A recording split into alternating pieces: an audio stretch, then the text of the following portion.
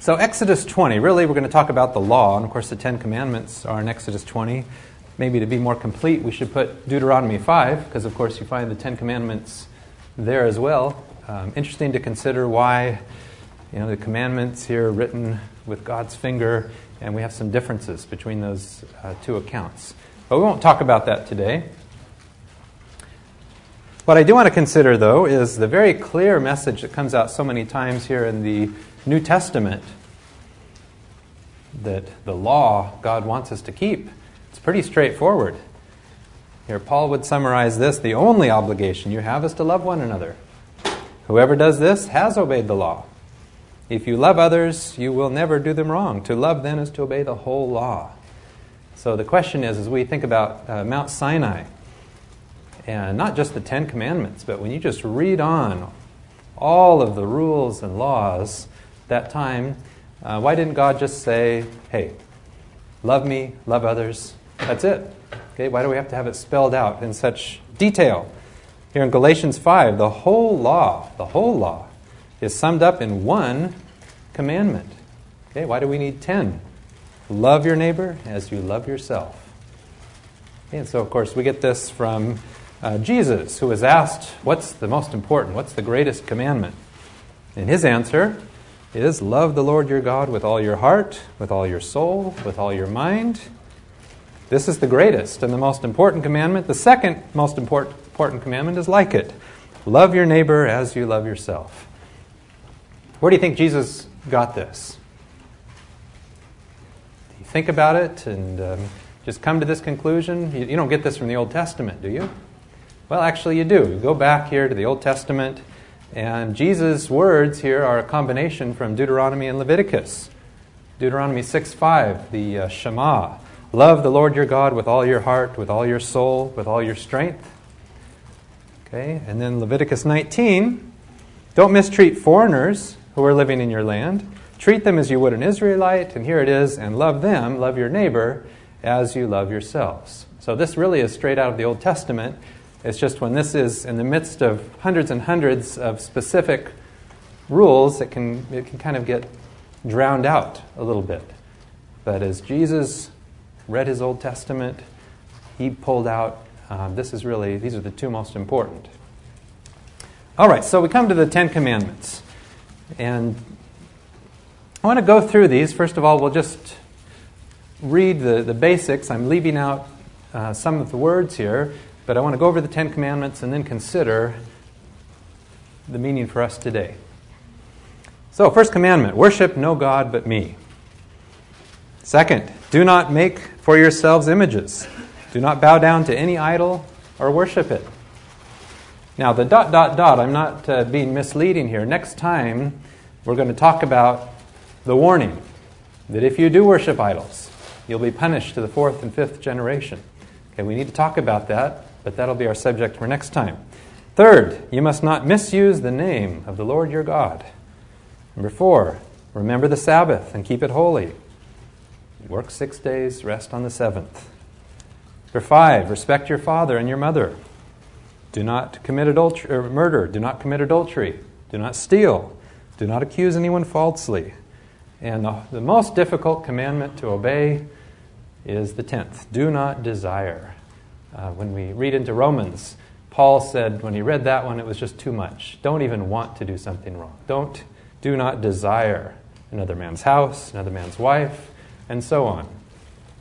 Okay, so here are the Ten Commandments, and I think, as always, if we try to just read something like this and take it out of the context of when things like this were given, it's much more difficult to understand. So what was the context of Mount Sinai? Remember what we talked about last time? The rebellion of the people, the distrust of the people as they're led out through the desert, and it was a very unruly group that came out there to Mount Sinai. We sometimes think about the Ten Commandments as this, a perfect people coming out now to get this great law from God. Well, really, if we think about the people, we might have a different perspective on this. And, this is in the Bible, so I guess it shouldn't offend you. But here are some of the other rules that God had to give them during this time. Whoever hits his father or his mother is to be put to death. Does that mean some people were hitting their parents? Whoever curses his father or his mother is to be put to death. Put to death any woman who practices magic. Put to death anyone who has sexual relations with an animal. Now, just the fact that God would have to tell his people this, I mean, you just come out of this out of the blue? Wouldn't this suggest this really was going on? If you have to tell people not to do something. Condemn to death anyone who offers sacrifices to any god except me. And of course, dozens and dozens of examples of this. Do not have sexual intercourse with any of your relatives. Okay, wouldn't that not suggest it was going on if God has to tell them not to do it? Don't disgrace your father by having intercourse with your mother. You must not disgrace your own mother. No man or woman is to have sexual relations with an animal. That perversion makes you ritually unclean. So we have all of these rules given right there at Mount Sinai. Okay, it wasn't just the Ten Commandments. Leviticus 15 is a whole chapter about unclean bodily discharges. And we wonder what kind of a people would need to have it so spelled out like this. So maybe if we try to make this a contemporary setting for understanding the Ten Commandments. Imagine here you're with your family around the breakfast table. Okay, and you need to give them the equivalent of the Ten Commandments. Just realizing this isn't the healthiest breakfast here. But anyway, so you're sitting down as father or mother, and you're telling your children on their way to school the Ten Commandments, which might be something like, hey, I'm your dad. Don't have any other father except for me. Okay, would it be sad if you had to tell your child not to choose any other father but you? Okay, why should you need to give a rule like that? If you had to go on and say, hey, this weekend we are going to spend a day together. We're going to the beach, Disneyland. Okay, we're going to spend some time together. And imagine your children rolling their eyes. Oh, good grief, such a legal system that we're under here in this house. Unbelievable. Imagine as your child is on the way out the door, you have to tell them, hey, respect your father and mother. Respect your parents. Or if you had to tell your son, today at school, please don't kill anyone. Okay, isn't it kind of sad to have to actually spell it out? Don't murder. Or if you had to tell your wife, please do not commit adultery today. Would that not reflect a broken situation in your relationship? You had to tell your daughter, please don't steal at school today. Don't accuse anyone falsely. And maybe your wife has to say back to you, hey, don't desire our neighbor's house, especially don't desire our neighbor's wife. Okay, these kinds of things, it is sad, really, that God had to spell all of this out. It reflects a rebellious situation at Mount Sinai. Okay, we sometimes don't think of the law that way, but 1 Timothy here, Paul would describe the law this way. We know that the law is good if it is used as it should be used. It must be remembered, of course, that laws are made not for good people, but for lawbreakers and criminals, for the godless and sinful, for those who are not religious or spiritual, for those who kill their fathers or mothers, for murderers, for the immoral, for sexual perverts, for kidnappers, for those who lie and give false testimony, or who do anything else contrary to sound doctrine. Okay, and that's true, isn't it? You need lots of rules for a rebellious people. We'll spend a lot of time on this in Galatians. It's perhaps the best place really to understand why God gave the law. But Paul would just ask the question, well, what's the purpose of the law? And then he would say very clearly, it was added. It was added because we needed it. Okay, in order to show what wrongdoing is. Okay, because sometimes if you don't have a rule for something, well, you weren't even aware that was wrong. Now there's a rule for it. Now all of a sudden you realize, oh, I'm crossing the line there. I shouldn't be doing that. And then he would go on to say the law was added because we needed it when we were such rebels. Until the time when we were mature enough to respond freely in faith to the living God, we were carefully surrounded and protected by the Mosaic law. And when all of you have children, you will appreciate this much more, that the rules in the house multiply when you have kids running around doing all kinds of things. Okay, it's necessary for a period of time. It's a protective measure. Okay, so if we just imagine a classroom setting here, this looks like a pretty attentive classroom. Okay, Okay, paying attention to the teacher. And if that's the case, like it is usually here in medical school, well, there aren't a lot of rules in the classroom. People just come, they listen. Okay, but imagine if in the back of the classroom some people are using heroin. Imagine if there are all kinds of horrible things, fights going on, people occasionally getting killed outside the lecture amphitheater because there's some dispute over this or that. Can you imagine under that setting, now all of a sudden, okay, we're going to have a whole bunch of rules for classroom behavior, and they're going to be very strict. 5 minutes late, there's a severe penalty. Talking, boy, there's going to be a harsh penalty for this. I mean, in a very, very rebellious situation, rules multiply because they're necessary. In my college, when I was in college, the band instructor was fantastic. But what I noticed throughout the 4 years is that the first month of band was never that much fun. He was very strict, lots of rules, and usually about 10-15% of people would drop out because he's unreasonable. He's very strict. You have to be there right on time. And then I noticed after that first month, it was always a lot of fun after that. So it was a tactical thing. He's bringing people under control. Are you serious about this? Here are the rules. And then after that, he was just a great person to work with. So anyway, rules are sometimes necessary. I want to talk about a few of the commandments in detail, maybe just two of them, the third and fourth commandment. Third commandment, which says, you must not misuse the name of the Lord your God. What does that mean? The more traditional versions do not take the name of the Lord your God in vain. Usually we think of that, well, don't swear. Okay, is that the only meaning there is here to the third commandment? Whenever we hear about the name of the Lord, that has a very great significance in the Bible. I think this is a good quote here. In our modern Western culture, a name is nothing more than an identifier, really no different than being assigned a number. Okay, that's not what the Bible means when it talks about name. In the ancient Hebrew culture, the name is the character. It's the internal qualities of an individual that make him or her unique. Okay, so when we talk about the name of God, that means more than just, what's his name? How do we pronounce it?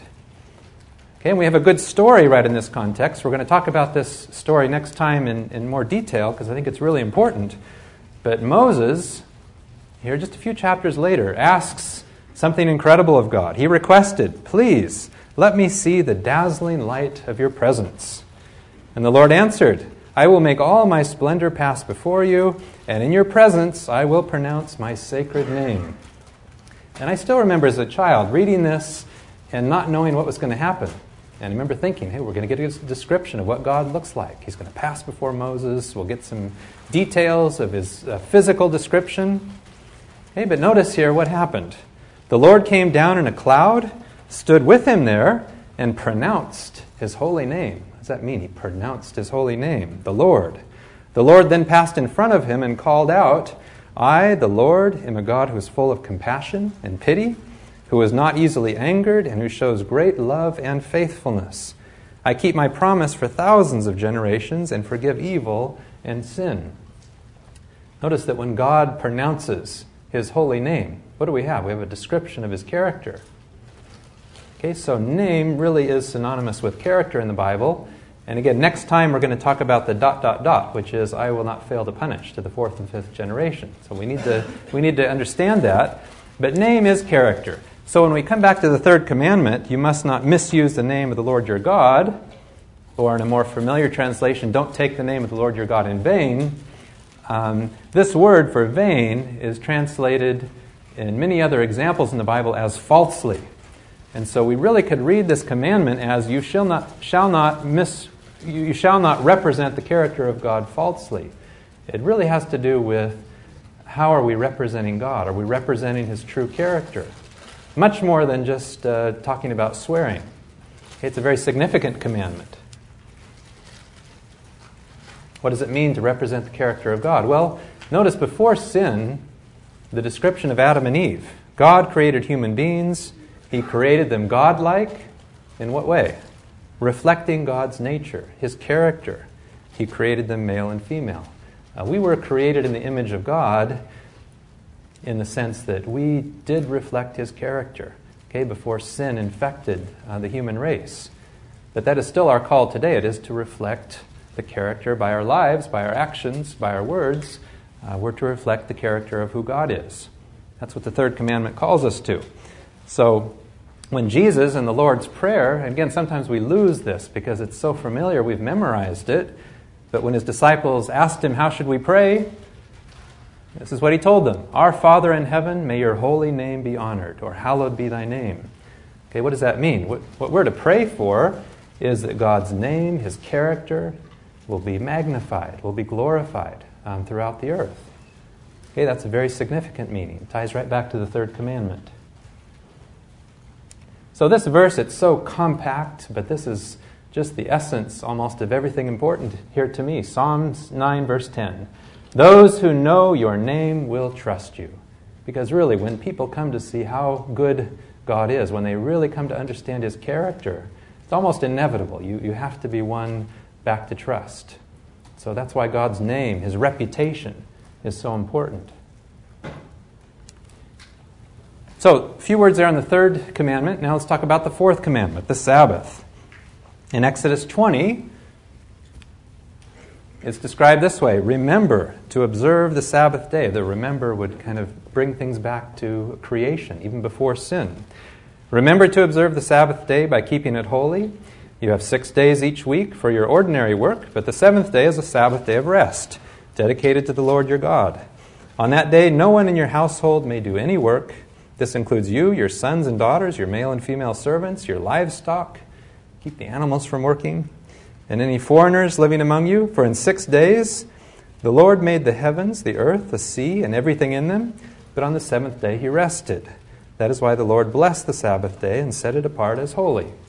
So the Sabbath here in this time to these people, it was to bring them back to creation. It was to remind them of God as creator. What's interesting, though, is we read the account in Deuteronomy, which starts out the same. Okay, but the Deuteronomy account has a different reason for keeping the Sabbath. Why? Well, remember, now not just the creation, but remember that you were slaves in Egypt, and that I, the Lord your God, rescued you by my great power and strength. That is why I command you to observe the Sabbath. I think it kind of makes sense, because if you are an Israelite in this time, what are the two greatest events in human history?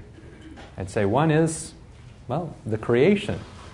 Okay, creation of Adam and Eve, the human race. The other would be that we were rescued out of slavery. And so the Sabbath really, in that time, was to be a reminder, okay, not just a meaningless thing, but it was to be a time of a special remembrance of these great events. And what would these great events remind you about? It would cause you to think about God, our Creator, the one who rescued us out of slavery. Also, just so countercultural in this time, the gods were taskmasters in this time. Okay, all the false gods. And here we have the gods saying, hey, take a day of rest. Spend a day with me. That's so different from any of the false gods of that time. And I think the Sabbath is meant to have meaning. It is not meant merely as a day of rest. I mean, as a medical student, can't you appreciate needing a day of rest? I think a day of physical rest is very important, but the meaning is also extremely important. Jesus died. When did he die? Friday night. Spent the Sabbath in the tomb. He rested in the tomb. Okay, we have God creating the earth and resting. I like how some have interpreted this as more like an attorney who says, I rest my case. Okay, God wasn't exhausted when he created everything. Okay, this wasn't a physical, wasn't tired. And then we have Jesus dying, resting in the tomb over Sabbath, and it's almost like, again, hey, I rest my case. Any questions about my character after watching all of this? So for me, it is the Sabbath is meant to remind us of very significant things. Creation, God who brings people out of slavery, and a God who comes in human form and allows his own creatures to crucify him. Has meaning. And what about a God who wants relationship? Again, was that something that, the gods in this time were appeased by child sacrifice. Okay, here we have something exactly the opposite. Here's a God who wants special time, relationship, The marriage metaphor is used so often. Okay, the book of Revelation ends with a marriage, bride, groom, and we get hints of that here in the Sabbath commandment, which is time, special time with God. Now, what I find kind of interesting here is in Isaiah 58, how about this for a difficult command? If we want to be legalists, let's make the Sabbath really difficult. Isaiah 58, keep the Sabbath day holy. Don't pursue your own interests on that day, but enjoy the Sabbath. Okay, you may have done very well with your behavior, but did you enjoy it? If you didn't enjoy it, you didn't keep it. Enjoy the Sabbath and speak of it with delight as the Lord's holy day. Honor the Sabbath and everything you do on that day. Don't follow your own desires or talk idly, and then the Lord will be your delight. Would it be sad if on your anniversary with your wife you had to tell her, now make sure you enjoy this day that we're going to spend together? It would be kind of sad to have to command something like this. But I wouldn't see this in this sense. I didn't like Brussels sprouts as a child. I really like them now. But can you imagine telling your child, hey, you not only have to eat them, but you better enjoy it. I command you to enjoy it. You really can't command something like that, can you? Okay, but God here is reflecting the ideal. Hey, this should be a great time that you and I spend together. Now we have odd rules here, unusual. How do you understand this? This is repeated at least 3 or 4, maybe 5 times. Do not cook a young sheep or goat in its mother's milk. Have you all been tempted to do that on occasion? Do we read the Bible to make a list? Okay, I'll check that one off. I haven't done that. I feel pretty good about myself. What does that mean? Well, this is where getting these ancient documents that tell us a little bit about the culture in this time is helpful. This was done in pagan religions. They did cook a young sheep or goat in its mother's milk. So God had to tell them, hey, don't be like that. Don't do that. Okay? We're not tempted to do that. How about this one? In Exodus 28, weave the tunic of fine linen, talking about the priest's clothes.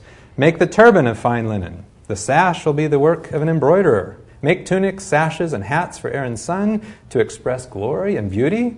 Dress your brother Aaron and his sons in them. Anoint, ordain, and consecrate them to serve me as priests. Make linen underwear to cover their nakedness from waist to thigh. We need to have spelled out descriptions here of even the underwear of the priests.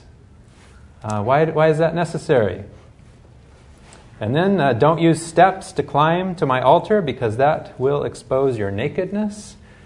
Have you ever had a hard time reading through the Bible and you just kind of get bored reading some of these things about underwear and so on? Well, there actually can be an important meaning, again, only if we're looking at it in the context. Okay, so if we have a priest like this, do we see a difference between perhaps the pagan deities?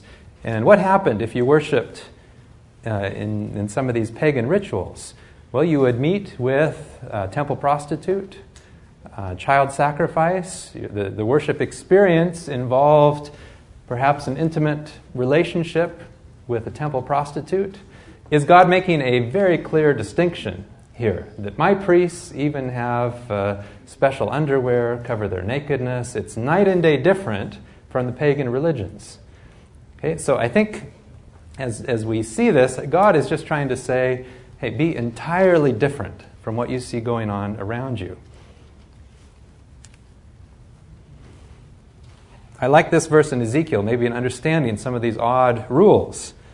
God would describe it this way. I did this because they had rejected my commands, broken my laws, profaned the Sabbath, and worshipped the same idols their ancestors had served. And then I gave them laws that are not good and commands that do not bring life. God giving commands that are not good, that do not bring life. Again, as a parent, I can understand this. When you tell your child, don't run with a pencil, don't play in the cat litter box, and you go through all kinds of things, are those good rules? Do they bring life? No, but they're necessary for a time. Okay, you give those kinds of rules because they're needed. Would be sad if we had to put in the neuroscience syllabus, though, please don't run with pencils and do all those kinds of... You'd think that's ridiculous. Okay, but there may be a time in spiritual immaturity when these rules are needed. Now we have to say some good things, though. And again, read this in the setting of the culture And this is so different from any of the other false gods who would never command something like this. How about this? If you happen to see your enemy's cow, or donkey running loose, take it back to him. How about that? Love your enemies. If his donkey has fallen under its load, help him get the donkey to its feet again. Don't just walk off. Okay, that's Old Testament. Exodus 22. If you lend money to any of my people who are poor, do not act like a moneylender and require them to pay interest. Okay, this would be very different than any other culture. Exodus 23. Don't pass on malicious gossip. Don't link up with a wicked person and give corrupt testimony. Don't go along with the crowd and doing evil. And don't fudge your testimony. Okay, you can tell this is the Message Bible, but read it in any version. This is the meaning. Don't fudge your testimony in a case just to please the crowd. And just because someone is poor, don't show favoritism in a dispute. I mean, these are the kinds of things that Jesus emphasized as he taught. Do not mistreat a foreigner. You know how it feels to be a foreigner because you were foreigners in Egypt. Okay, so there are wonderful things that I think are just the kind of the origins of some of Jesus' wonderful teachings about loving your enemy, praying for your enemy, and so on. So if we think about obedience, keeping the rules, I think we can think of it in three levels. Here's the first, and God meets people at this level. But the first would be we obey for hope of reward or for fear of punishment. Okay, do we do the things that we do because we hope to get to heaven and to avoid hell? Okay, is that our basic motivation? How would you feel about your child who maybe is all grown up, gone to college, and you get a phone call from your child? Hey, Dad, didn't hit anyone today.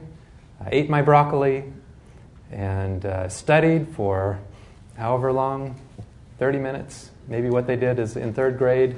Are you happy? Can I have $20? You're not going to punish me, are you? Would you be happy if your child grew up and was still under that kind of a mindset? Okay, obedience for hope of reward or fear of punishment is a very immature reason for doing what we do. Well, how about this? We obey because we love God. And certainly that has to be there. But that is not the best reason to obey. Again, imagine your child gone off to college. And, well, I shouldn't say that to a group of people in their young 20s, but for me this is helpful. My child grows up and goes off to college and says, hey, Dad, I ate my broccoli. I didn't hit anyone of my college classmates today because I love you. By the way, it never really made any sense for me to act in that way, but I love you, and so I'm not hitting my classmates. I love you, so I'm eating my broccoli. Would you be happy as a parent with your child? That's their motivation for doing things. And I think ultimately, yes, we have to love God. We can't obey unless we're in a loving relationship with God. But I think this would be the highest motivation for obedience. We obey because we agree with God and see that everything He has asked us to do makes sense. Okay, your child does not need rules for doing certain things as they grow up. They don't do it to get something or to avoid being punished. And although they love you, their reason for doing things is just because, well, they've been brought up that they see that makes sense. Okay, it's just a part of them. That is to have the law written on the heart.